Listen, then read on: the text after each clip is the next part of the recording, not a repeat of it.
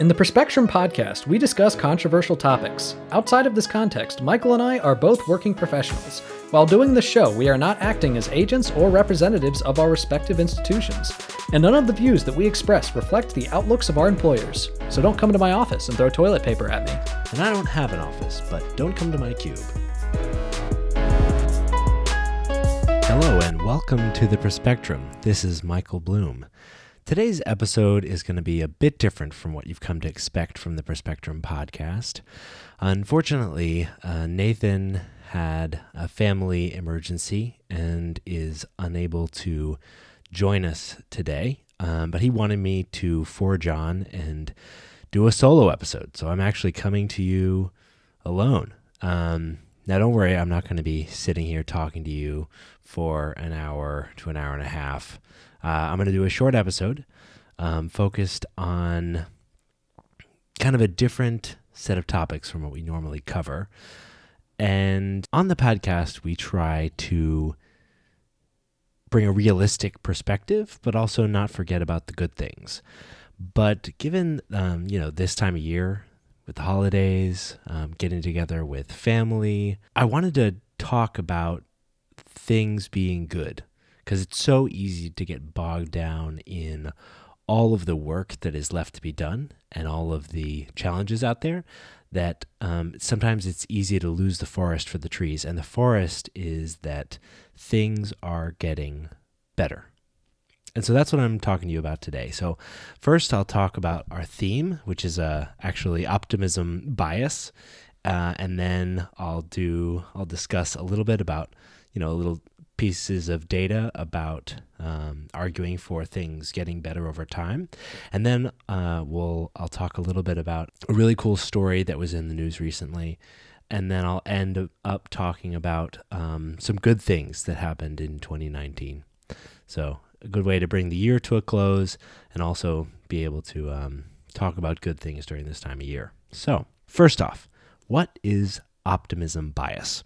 So this is the psychological tendency to overestimate the likelihood of positive events and underestimate the likelihood of negative events occurring in your life. So basically it's the belief that things in the future will be much better than the present and the past. So it's interesting when you survey people they indicate that they actually think that the state of the world is getting worse. They still believe that their lives will be better in the future, which is pretty interesting. And not only better, but better than the average life of the people similarly situated to them.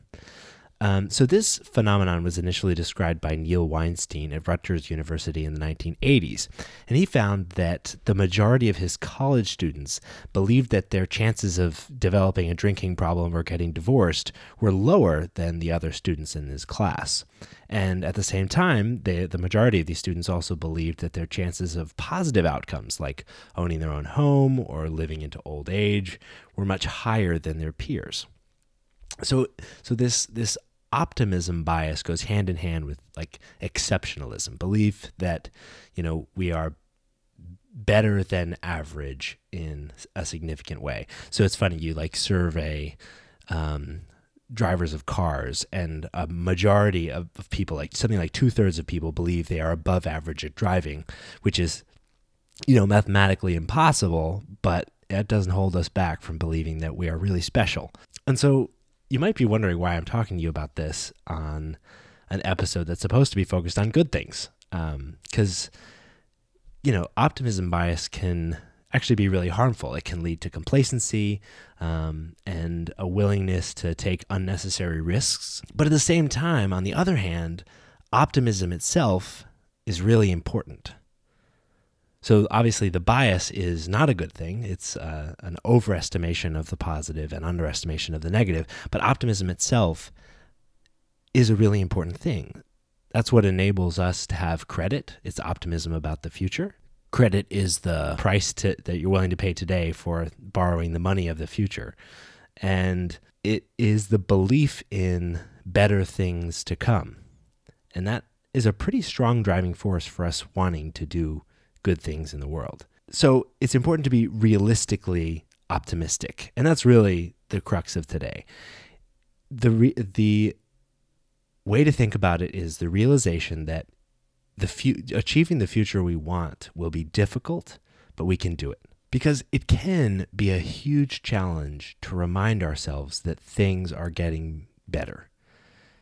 Because it's really difficult to do the difficult work of self-reflection, especially as like a nation or a polity. We look out on our world and we think, our politics are more divided than ever. The nation is more racist than ever. But the reality is that these trends were quiet before, but there. And the hard work of solving them is shedding light on them first so that we can solve them in the future. The first step to overcoming the prejudiced, racist, unequal past of the United States is to realize that it doesn't have to be the future, that it will be difficult, but we can do it, and that the difficulty is worth it. And the difficulty is worth it because the status quo, as things are right now, is only great for those that benefit from it. And as we've talked about in the past, it can do a lot to leave a lot of people behind. So we can do better than the status quo for the people that are the least well off, or just not as privileged as a lot of us.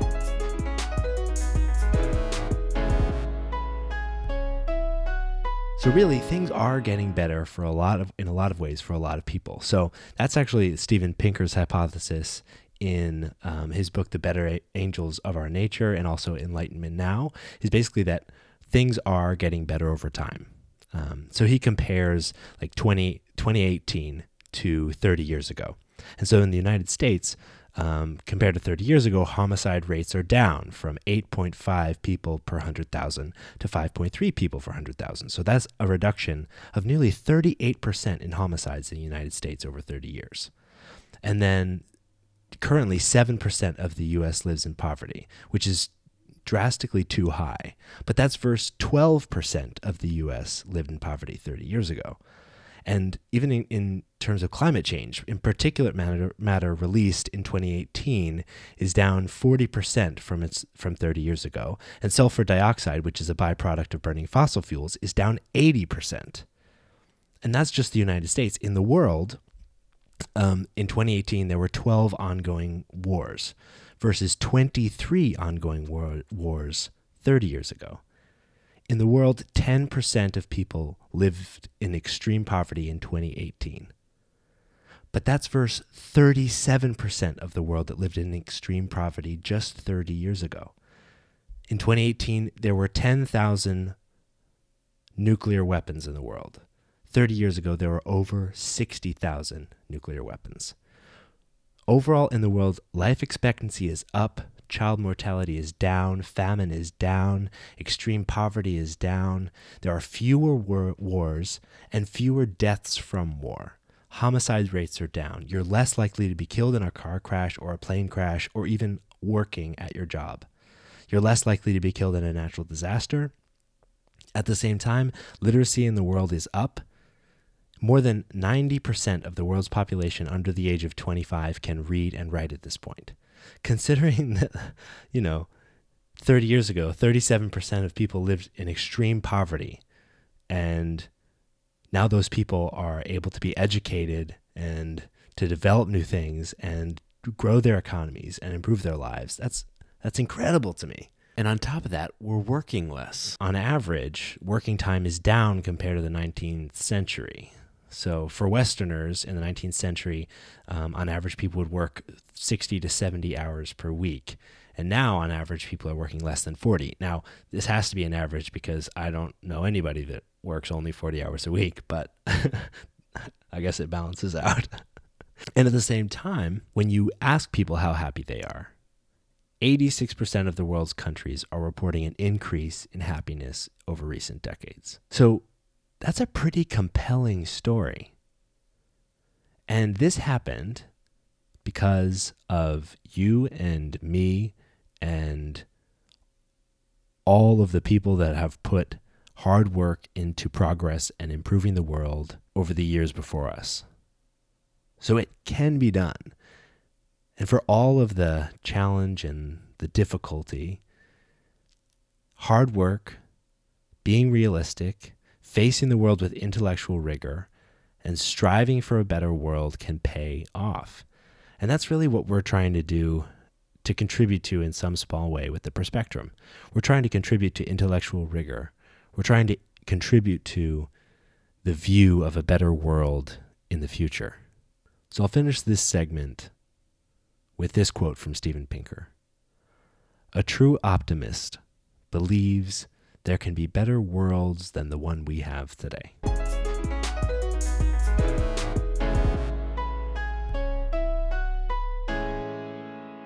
And so now it's time for a twist on one of our favorite segments, Ass Heart of the Week. So last week at a campaign rally, Bernie Sanders was reunited with a veteran that spoke up at a town hall back in September. And the veteran, his name was John Weigel, or Weigel. And back in September, he was saddled with $139,000 in medical debt to treat a condition that he has called Huntington's disease. And at the town hall in September, he said, quote, I can't, I'm going to kill myself, referencing his inability to get out from under his medical debt and feeling like he had no options. To which Bernie Sanders at the time replied, "Hold on, John. Stop it. You're not going to kill yourself." Because of the attention that this interaction brought to Weigel, and the support of Senators Catherine Cortez Masto and Jackie Rosen, they were able to support Weigel and put together a plan for him to tackle his debt by paying $29.50 a month. And last week, Weigel, at another campaign event for Bernie, spoke up and said, "Thank you for rescuing me." And Bernie Sanders said to the crowd, quote, "As a nation, we can disagree about war. We can disagree about foreign policy, but when brave people like John put their lives on the line to defend our country, when they come home, they will receive the best quality health care that this country can provide them. And they will not have to go deeply into debt or be harassed by bill collectors for some stupid bureaucratic reason." So this is, I guess, the kind of hope for the future and optimism that I think draws Nathan and me to a growing degree to Bernie and Warren, is that, like, there are people everywhere whose lives are changed forever by an unexpected medical event. That's one of the main causes for going bankrupt in the United States. And it leads to crippling financial and emotional issues. And being able to go out in the United States and help solve those problems for people is the path to a brighter future. And so congratulations to, I guess it's either Bernie Sanders and John Weigel for being our Ass Heart of the Week.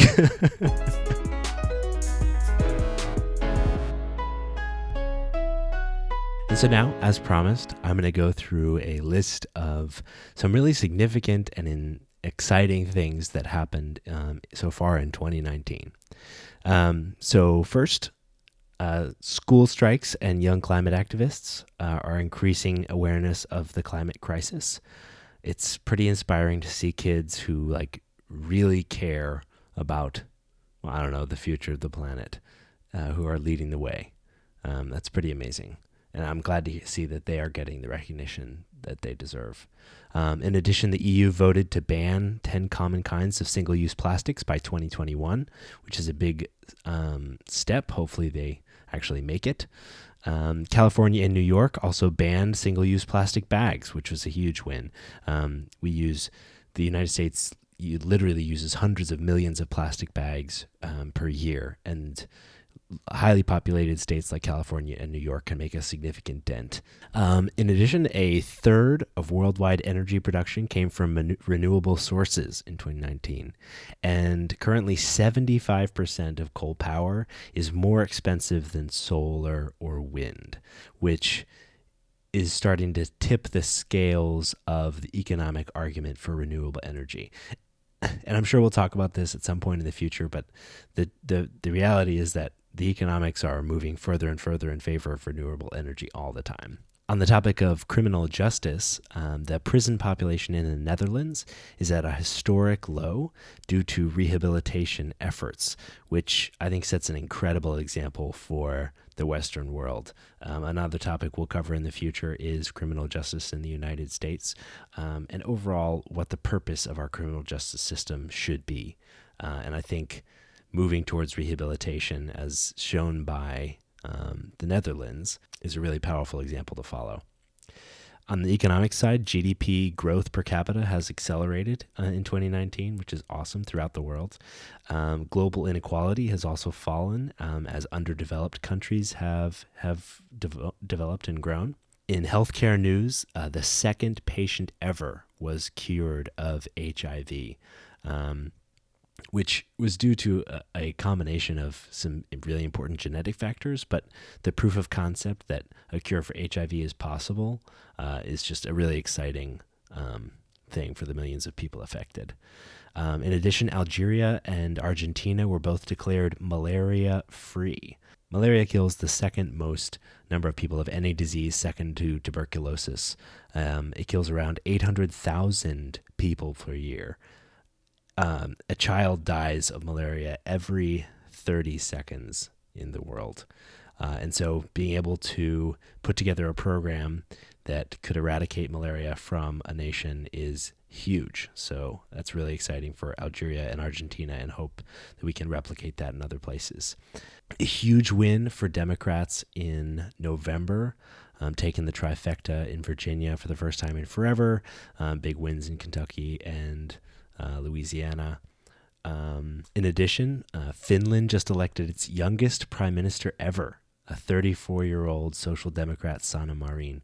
So really exciting time to be a Finn. Stockton, California is experimenting with a basic income, similar to a universal basic income, for some of its poorest families, to address what is referred to as the time tax for people living in poverty. Basically, when you are really poor, you are unable to pay for convenience. And so doing things that take non-poor people not very long take a lot more time. And all of a sudden, you've got a ton of demands on your time that prevent you from living a fulfilling life, or even being able to earn money or spend time with your family or put food on the table. So really interesting experiment in Stockton. In science, there was the first ever image of a black hole that was produced in 2019, and also the first ever all-female spacewalk happened in October. So truly a huge year in a lot of really exciting ways. And we'd actually love to hear from all of you out there, all of our listeners, about things that inspired you and made you excited in 2019. So if you have news items or things that you're excited about that are out there in the world, post them to our Facebook page, send us a message. We'll call them out on Facebook and Instagram and Twitter. And so, yeah, please just connect with us and let us know what got you excited in 2019. And I hope that as we talk about how to move towards a brighter and better future, we don't lose sight of the incredible strides that we're reaching all the time. Because the truth is, in the pursuit of progress, we keep moving the goalposts, right? We keep resetting what it means to achieve our goals as our goals increase. Global poverty has decreased significantly, but the definition of poverty has also changed. So I believe it used to be extreme poverty was living on less than $1 a day, and now it's $2. And, partially that's to keep up with inflation, but partially it's because we are expecting more. And those higher expectations are leading to better outcomes. And so to end this on our typical high note, I'll just leave you with my highlights for this past week. I got to celebrate Bree's birthday with her this past weekend, which was wonderful. We were able to really just spend time focusing on each other, and that was excellent. And I can't wait for the coming holiday to spend time with my family. And with that, thanks for listening to this really strange episode of the Perspectrum. I'll be excited for Nathan to come back when he's able, which will be next week. All right. Have a great week, everybody.